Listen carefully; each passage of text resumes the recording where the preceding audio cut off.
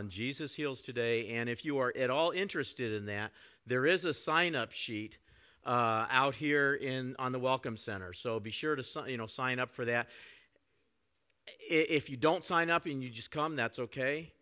But if you are interested, we would like to know if, and it's not a commitment. If you just sign up and you're not sure, go ahead and sign up, and we'll get in touch with you. But we want to know who's interested in this, so we can further communicate a little more with you. So if you have any interest at all, go ahead and just sign up to indicate that. I want to give a shout out before we go any further to a couple of people. Karen, where's Karen? Karen, over here, over there. Wave. Okay, and Karen and Pam are responsible for this, all of this. So we want to just say thank you for all the work you put in there. The other person I wanted to give a shout out to is not in here right now, but they are in with the kids because he is a kid. But Dom gave me these this morning. He knows I like Peeps, and he goes, "Do you like Peeps?" I said, "Yeah, I do." "Well, here's a Peep sucker." And I said, "Okay, thank you." And then he said, "It's you, right?" And I said, "Yes, I'm me, the last I checked." So in about another year or two, these will be ready to eat when they're sufficiently How many people here do we have that like stale Peeps? Yeah, you got to wait till they get stale, right? I've got one of these at home that's like starting to get ready. So another year or two, that'll be ready. So thank you, Dom, for that. Well, we're so excited that you came to celebrate with us today. This Resurrection Sunday, Easter Sunday. Today there's believers all over the world, literally all over the world, gathering together to celebrate the resurrection of Jesus Christ. Some of them openly in churches. We thank God we have that freedom here. Some gathering in secret places and hiding because they're not free to worship, and they're risking arrest. They're risking their lives by coming together and celebrating. But they're still doing it because it's that important of a day. It's that important of an event. It's an event in history that just changes everything. An event that just changes everything. And that day that when, after being executed on a Roman cross some over 2,000 years ago, that Jesus then rose from the grave. Sometimes we hear that and we just kind of take it take it for granted and think, yeah, I know the story. I've heard lots of times, but think about it.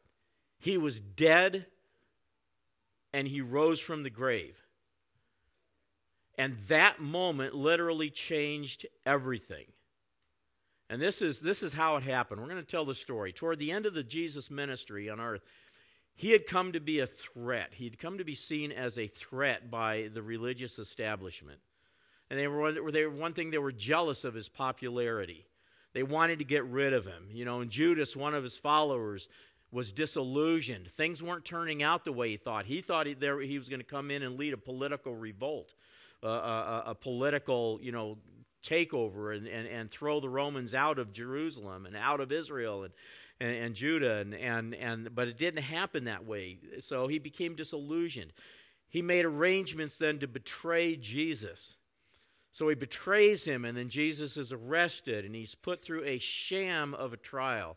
And this trial was illegal in a number of ways. For one, it would happen at night, which was illegal, but it was an illegal trial. He was railroaded through it, and then he was sentenced to death. And then he was very publicly executed. Publicly, for anybody to see. His disciples bailed on him. The only one that hung around was John. All the rest bailed on him. They all ran. And then Friday evening comes, and Jesus is in the tomb.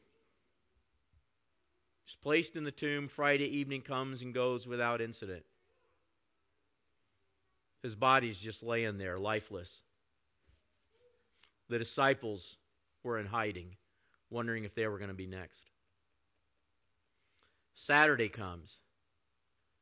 The religious leaders are high-fiving themselves for their apparent success. He's gone. We don't have to worry about it anymore. The troublemaker's gone. Problem solved. Or so they thought. But there's something that they didn't figure on. There's something that those in power didn't consider. And everyone here, I'm sure, knows the story, but I want to read it this morning. Powerful story. I love to read history. Starting in Matthew 28:1. This is what happened. After he was crucified, after he was buried, early Sunday morning, as the new day was dawning, Mary Magdalene and the other Mary went out to visit the tomb. You see, the thing is with with Mary and Mary, the thing is with the women, is when Jesus was buried, he died and was buried quickly before the Sabbath hit. He had to be buried before the Sabbath hit. They didn't have time to give him a proper burial. They didn't have time to go and prepare his body normally. They just had time to lay him out in the tomb, roll the stone over, figure we'll come back and do the rest next. So they went home and they prepared the spices, and then they rested on the Sabbath. And then early Sunday morning they went out to visit the tomb with the spices. They were going to prepare the body properly for burial. And then suddenly there was a great earthquake, for an angel of the Lord came down from heaven, rolled aside the stone, and sat on it. His face shone like lightning, and his clothing was as white as snow. The guards shook with fear when they saw him, and they fell into a dead faint. I think that'd be my response too, don't you? If I saw that, if I was there, let's put ourselves right there. I'd be with the guards flat out, dead faint. And then the angel spoke to the women. "Don't be afraid," he said. "I know you're looking for Jesus who was crucified. He isn't here. He's risen from the dead, just as he said it would happen. Come, see where his body was lying, and now go quickly and tell his disciples that he's risen from the dead, and he's going ahead of you to Galilee. You'll see him there. Remember what I've told you."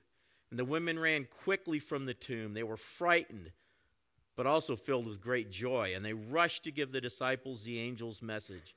And as they went, Jesus met them and greeted them. They ran to him, grasped his feet, and worshipped him.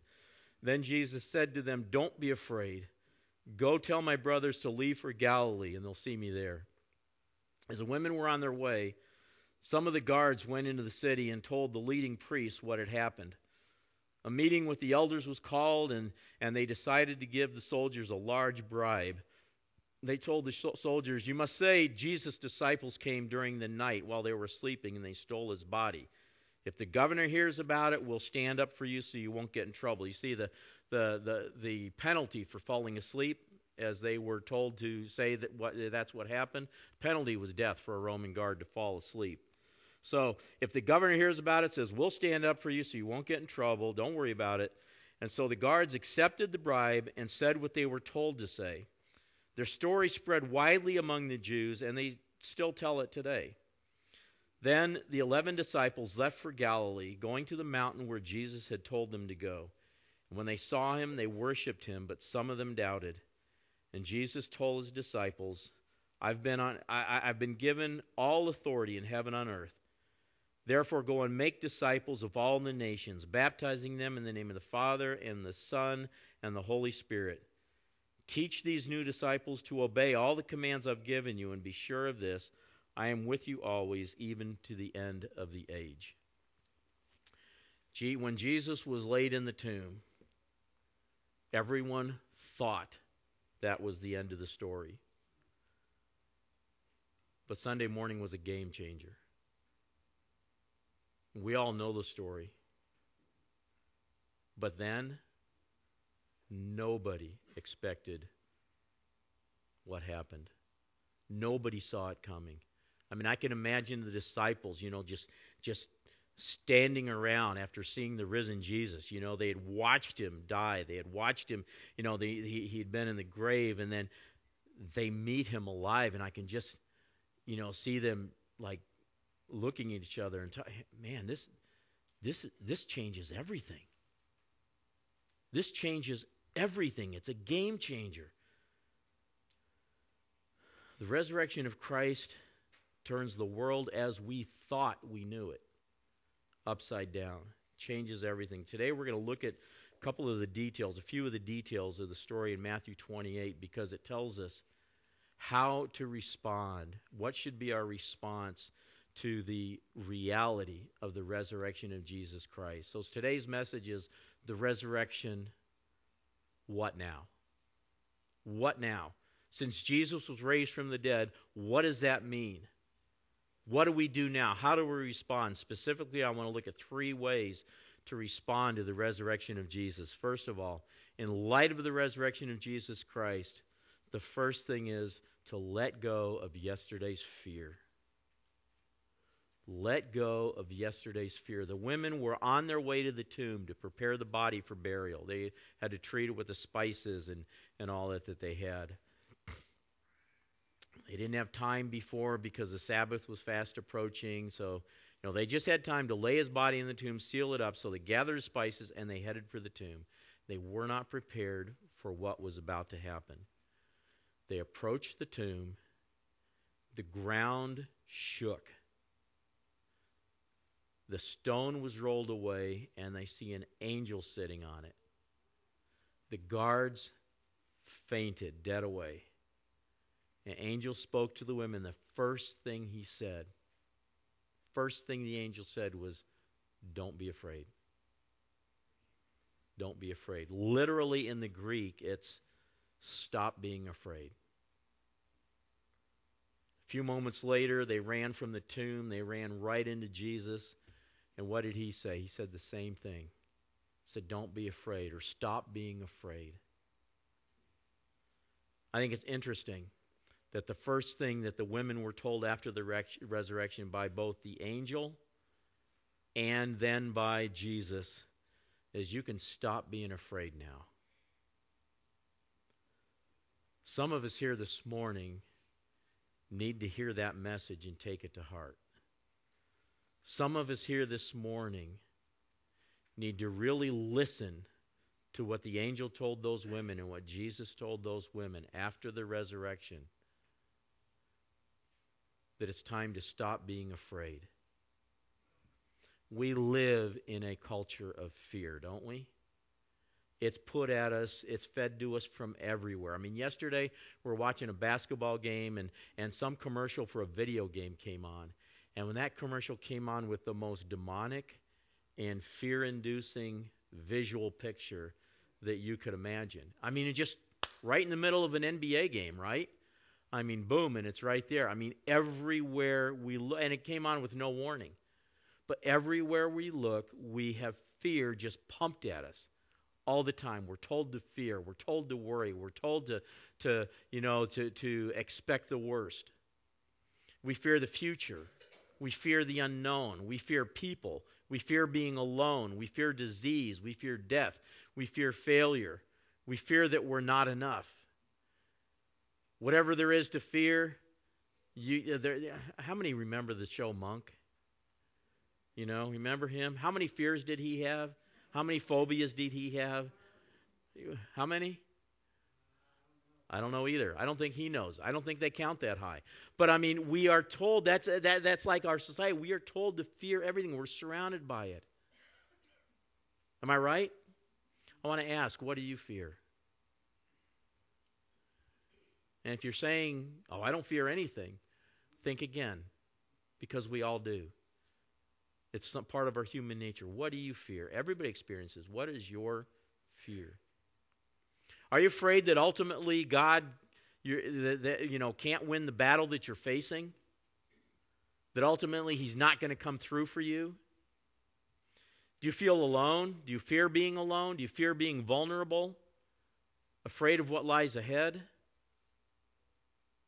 Are you afraid because everything you thought you knew just got turned upside down and now you don't know what to think or who to trust? Just like the women at the tomb, going to anoint Jesus' body with oil, all of a sudden, their hopes and all their dreams had just been dashed and they didn't know what to think. And then they were told, you don't have to fear anymore. Whatever it is you're afraid of, the good news is you can stop being afraid now. The tomb is empty. Jesus conquered death. He conquered the grave. If he was still in the tomb, then we would have reason to fear. Because it would mean that there is a power greater than Jesus. That there is a limit to Jesus' power. But the fact that he rose from the dead demonstrates and proves there is no power greater than him. He's greater than any. He's not in the tomb. He is risen. He's conquered death. The resurrection means Jesus has power over death, and that means there is nothing that you face that you have to fear, because there is nothing that Jesus does not have power over. The resurrection is proof of that. It means that whatever you're facing, you can let go of your fear. Brings us to the next what now response. Instead of giving into fear, let's give Jesus the worship that he deserves. Let's give him the worship that he deserves. In church, we talk a lot about obeying Jesus and following Jesus and trusting in him and praying in his name and asking Jesus to work his wonders among us and all of this. All those are good things, and we need to do those things. We're going to continue doing those things. But our response is incomplete until we give Jesus the worship that he deserves. Look at how the women responded when they encountered the risen Jesus on the way. Verse 9 says they ran to him. They grasped his feet and they worshiped him. So they threw themselves at his feet and they worshiped him. The most common expression of worship in that day was to, on your knees and face to the floor, face to the ground. And that's what they did to Jesus. They fell at his feet, embracing him. And they worshiped him. They were overcome with joy, and they were overcome with an uncontrollable desire to worship. I want to say something about worship. Often we're more likely to worship with greater passion when we're singing our latest and greatest and favorite song, right? The newest worship song out, and we're just, oh man, I love this, and we're worshiping and raising our hands and singing out loud. Or maybe when things are going well for us, we walk in here, things are going great, and we walk in and, oh man, I just feel so good, and I want to worship. But when the worship team plays a song that maybe we're not crazy about, or, and then maybe we start to disengage a little bit. But when we do that, it's an indication that our worship in reality is rooted in us and in how we feel. The worship that Jesus deserves is rooted in him, in who he is, in what he's done. And when we encounter him as the Lamb of God that was slain to take away the sin of the world, and now he's risen from the dead, then we will worship him as he deserves to be worshiped. You want to see what worship is like? Go home today. Sometime today, get away from all the craziness of the family dinners and the egg hunts and all of that, and just take a few minutes, take 10 minutes out, and just read Revelation chapter 4 and 5. You'll see a picture of what's taking place around the throne room of God, and you'll see the worship that's taking place around the throne. And it's non-stop. When we truly see Jesus, the risen Jesus, then it won't matter what song is playing, and it won't matter what our struggles are, because we're looking at the resurrected Jesus, and that's what's determining our worship. Not what we're going through or what we're feeling at the moment or what's going on around us. When we encounter the risen Christ, any response that does not include wholehearted worship means that we haven't fully grasped the reality of who we're looking at, of who we're encountering, of who is standing before us. The disciples had the same response as the women when they saw the risen Jesus. Verse 17 says, when they saw him, they worshiped him. No hesitation, they worshiped him. He deserves worship. Why? Because he's God Almighty. He's God in the flesh, and he rose from the grave. Nicene Creed says he is our Lord Jesus Christ, the only Son of God, eternally begotten of the Father, God from God, light from light, true God from true God, begotten, not made, of one being with the Father. Through him all things were made. He is worthy to be praised. He's worthy to be worshiped. He's worthy to be adored.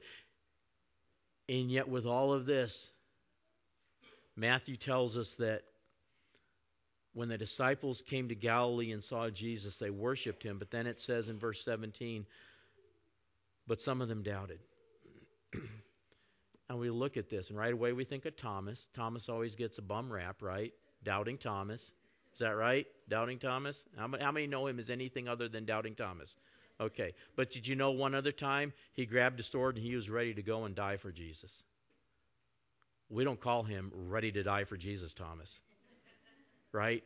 People don't remember things like that. They always look at the weaknesses, and it's no different today, it's no different then, but, Doubting Thomas. So, but thing is, he wasn't the only one. It says some of them, plural, not just Thomas. Here's the thing we need to keep in mind. There will always be those who don't quite get it, even when the truth is right in front of them. I also want you to know what happened with the Roman guards. Matthew tells us that after the earthquake and after they saw the angel, then they fell on their face, and then after their fear subsided just a little bit, they went and they took a bribe from some of the religious leaders, fabricated a story that the disciples came and stole his body while they were asleep. There will always be those who, out of their own self-interest, will deny the truth, even when it's right in front of them. And there will be always those who simply refuse to believe because they don't want to believe. Do you realize that? You know some people right now who just, in spite of all the evidence, in spite of everything in front of them, just simply refuse to believe because they don't want to. But for anyone willing to search out and hear the truth, for anyone willing to check out the evidence for yourself, there's plenty of it out there. That's what Lee Strobel did. How many have heard of Lee Strobel? Okay. The movie The Case for Christ, and the book The Case for Christ, the book The Case for Miracles, and so forth. Lee Strobel was a former investigative journalist and legal editor for the Chicago Tribune, an atheist. And one day his wife came home and said she had become a Christian. And I'm going to let him tell the story because he set out years ago to debunk the resurrection. And last year, how many remember last year fell on April 1st? Easter did. Easter last year was April 1st. He made a video where he talks about his research to debunk the resurrection. And I'm going to let him tell it in his own words. So, Lisa, can you play that? When I was an atheist and legal editor of the Chicago Tribune, I would have smirked at the fact that Easter this year falls on April Fool's Day. Because back then, I thought that anyone would have to be a fool to think that Jesus literally rose from the dead. One day, my wife gave me the news that she'd become a Christian. And so I decided to take my journalism training and legal training and debunk the resurrection of Jesus. So I spent 2 years of my life analyzing the historical data. And what I found really shocked me. I recounted in my book, The Case for Miracles. First of all, I found that there's no dispute among scholars that Jesus was dead after being crucified. The famous atheist New Testament scholar Gerhard Ludemann says it's historically indisputable that he was dead. The Journal of the American Medical Association says that based on the historical and medical evidence, that Jesus was clearly dead even before the wound to his side was inflicted. Second, we have early reports of the resurrection of Jesus. Reports that come so quickly, you can't just write them off as being a legend. In fact, we have one report of the resurrection, including named eyewitnesses, that has been dated back by scholars to within months of the death of Jesus. Friends, that is historical gold. Third, we have the empty tomb, and I found that even the opponents of Jesus implicitly conceded that the tomb of Jesus was empty. And then fourth, we have 9 ancient sources inside and outside the New Testament confirming and corroborating the conviction of the disciples that they encountered the resurrected Jesus. Friends, that is an avalanche of historical data. And then we have 7 ancient sources inside and mostly outside the New Testament that confirm that the disciples lived lives of deprivation and suffering as a result of their proclamation that Jesus had risen. Why were they willing to do that? Because they heard a rumor that he'd risen? No, because they were there. They touched him. They ate with him. They talked with him. They knew the truth. And knowing the truth, they were willing to proclaim it, even despite the suffering they endured. Friends, I spent 2 years investigating this evidence. And it came down to one day when I reviewed it all and I thought, you know what? Based on the historical data, my verdict is that Jesus not only claimed to be the Son of God, he backed up that claim by returning from the dead. And that's the moment that I decided to confess my sin, to turn from that, to receive this free gift of forgiveness and eternal life that Jesus purchased for me on the cross. And at that moment, I became a child of God. Some people have a rush of emotion at that moment. I didn't. You know what I had? I had the rush of reason. Because the resurrection of Jesus is not some April Fool's Day joke. It is a historical reality based not on mythology or make-believe or wishful thinking, but a solid foundation of historical truth. By the way, after those 2 years of investigating the evidence, he is now a pastor, from atheist to pastor. If you're not convinced, if there's anyone here that is not convinced that the resurrection of Jesus is historical fact, I want to challenge you to look at the evidence yourself. Do the research yourself and find out. There's plenty of it out there. Don't just follow someone who hasn't done the research and claims it's not true just simply because they refuse to believe and they just don't want to believe, or somebody told them it wasn't true. Do the research yourself. Not to do so doesn't make sense because there's too much that's hanging in the balance. You can pass it off and say, well, I don't want to believe it. I don't want to accept it and all that. And that's your prerogative. That's your choice. But to not at least find out for yourself so you can make an informed decision. Don't do that. There's too much that hangs in the balance. And if you are convinced, then there's one thing that makes sense, and that is worship Jesus as he deserves to be worshiped. Worship him as he deserves to be worshiped, because the resurrection changes everything. It's not enough to believe that Jesus was just a good man or a historical figure. It's not enough to say that he was just a good teacher or a miracle worker. Everything about who he was, everything about what he did for us hinges on his resurrection. So the resurrection changes everything. When things take place in your life that you don't understand, and when you face circumstances over which you have no control, instead of surrendering to fear, then make this your what now response. Just go to him and worship. So I don't understand what's going on. Stuff is out of my control. But Jesus, I'm going to worship you because I know this. You were dead and you rose from the grave, and that changes everything. And you are worthy of my worship. So I'm going to give you worship like you deserve. Instead of bowing in submission to fear that you may feel, bow your knee to the one who was raised from the dead on Easter Day. In the final words that he spoke, Jesus said, I have been given all authority in heaven and on earth. There is no authority that he has not been given. He deserves our worship. The old King James says it this way, all power is given to me in heaven and on earth. And the Greek word, say, why is it translated, one way authority, one way power? The Greek word really needs both English words to be able to translate it, because it's both power and authority. He has all power and all authority in the entire world. He even conquered death, and no one else can make that claim. So he is Lord of all. And what better reason to give him our worship? And that leads us to the third what now response, and that is to live every day. Live every day as if he is with you all the way, because he is. Every day as if he's with you all the way, because he is.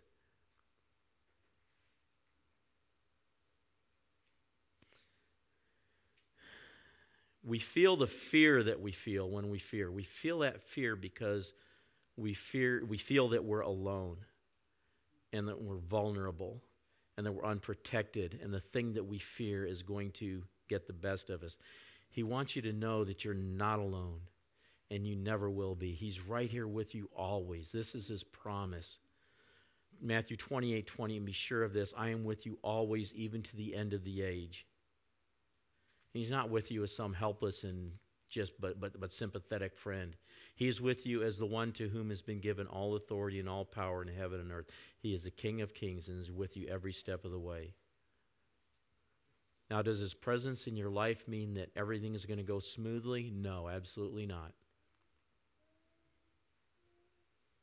It does mean that you can walk in power above your circumstances, though. And it means that you'll never walk alone. There's going to be plenty of battles to face along the way, I guarantee it. His followers faced many in the years after the resurrection. This morning in Sri Lanka, as you've already heard, 207 were killed, 500 more were injured in attacks on Christians on Easter. But the thing is, they didn't face it alone. The promise he gave to her followers comes to this. You receive the power you need for daily living as you walk daily in his presence. As you walk daily in his presence. All authority has been given to him, and he's here with you. He's with you always to the very end of time. So walk with him. The resurrection changes everything. The power you need for daily living, you'll receive it when you walk daily in his presence, so let go of your fear. Just leave it in the past. Leave it behind you. Worship Jesus as he deserves to be worshiped, and let him fill your life today with his resurrection power as you walk with him. If that's what you want, then just tell Jesus. Tell him you believe that he rose from the dead, and put your trust in the fact that he died for you, that he died for your sins, and that he was raised on the third day to give you a new life. And then don't go back to the way you were living before. Walk forward with Jesus as a new creation that he says you are. See, this Christian life that we talk about, it's not just deciding one day that you want to go to heaven and not go to hell. It's following Jesus and trusting him with your life. It's living for the one who died for you. And the decision is just the first step. Sometimes we act like all I got to do is raise my hand in church and say, yes, I want to be forgiven of my sins. And then that's it. And we got a free ticket, get out of jail free card. But it's not that. Yes, he did it all. Yes, he paid it all. Yes, he takes away all of our sin. But then our response to that is to walk with him. Raising a hand and just saying, Jesus, I want to be forgiven. That so much more than that. It starts with that. It starts with that decision, I'm going to give my life to Jesus. But then we have to back it up with the way we live. That's not what saves us, but that's what helps us to walk in his presence and his power just by walking with him.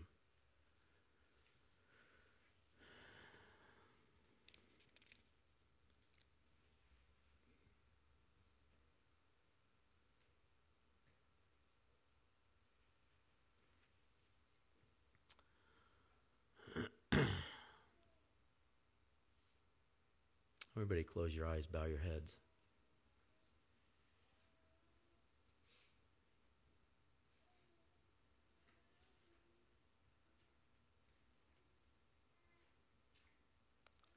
If you're here today and you've never taken that step to say, yeah, I want to follow Jesus, and I do believe that he died and rose on the third day for me,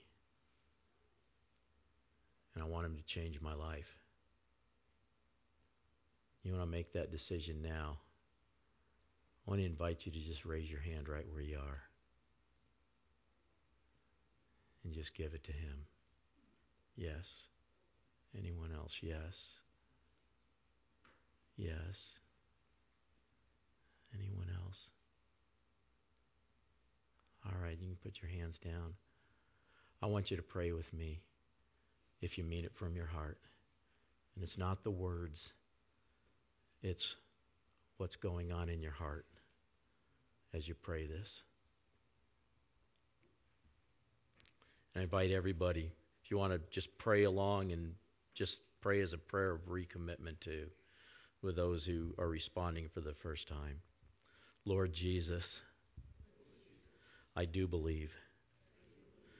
I believe that you died for my sins. And I believe that you were buried. And that you rose from the grave on the third day. So now I'm choosing to follow you. I'm walking away from my fear. I'm going to give my life to worship you. So fill me today with your resurrection power.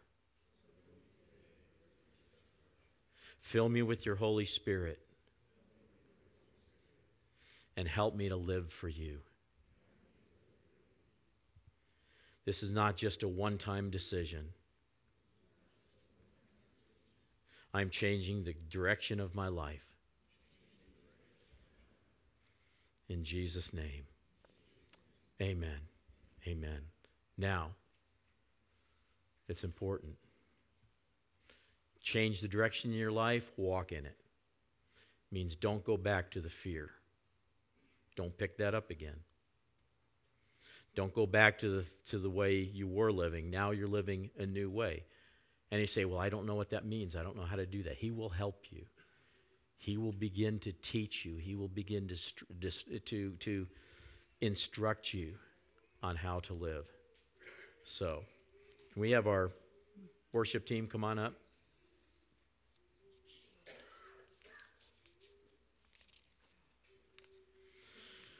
Our worship team's going to come. They're going to lead us in another song. If you prayed that prayer today and turned your life over to Jesus, I want you to take out those Connect card, your Connect card, that green card that was in your handout. And there's a box on the back that says, I said yes to Jesus today, or I accepted Jesus today.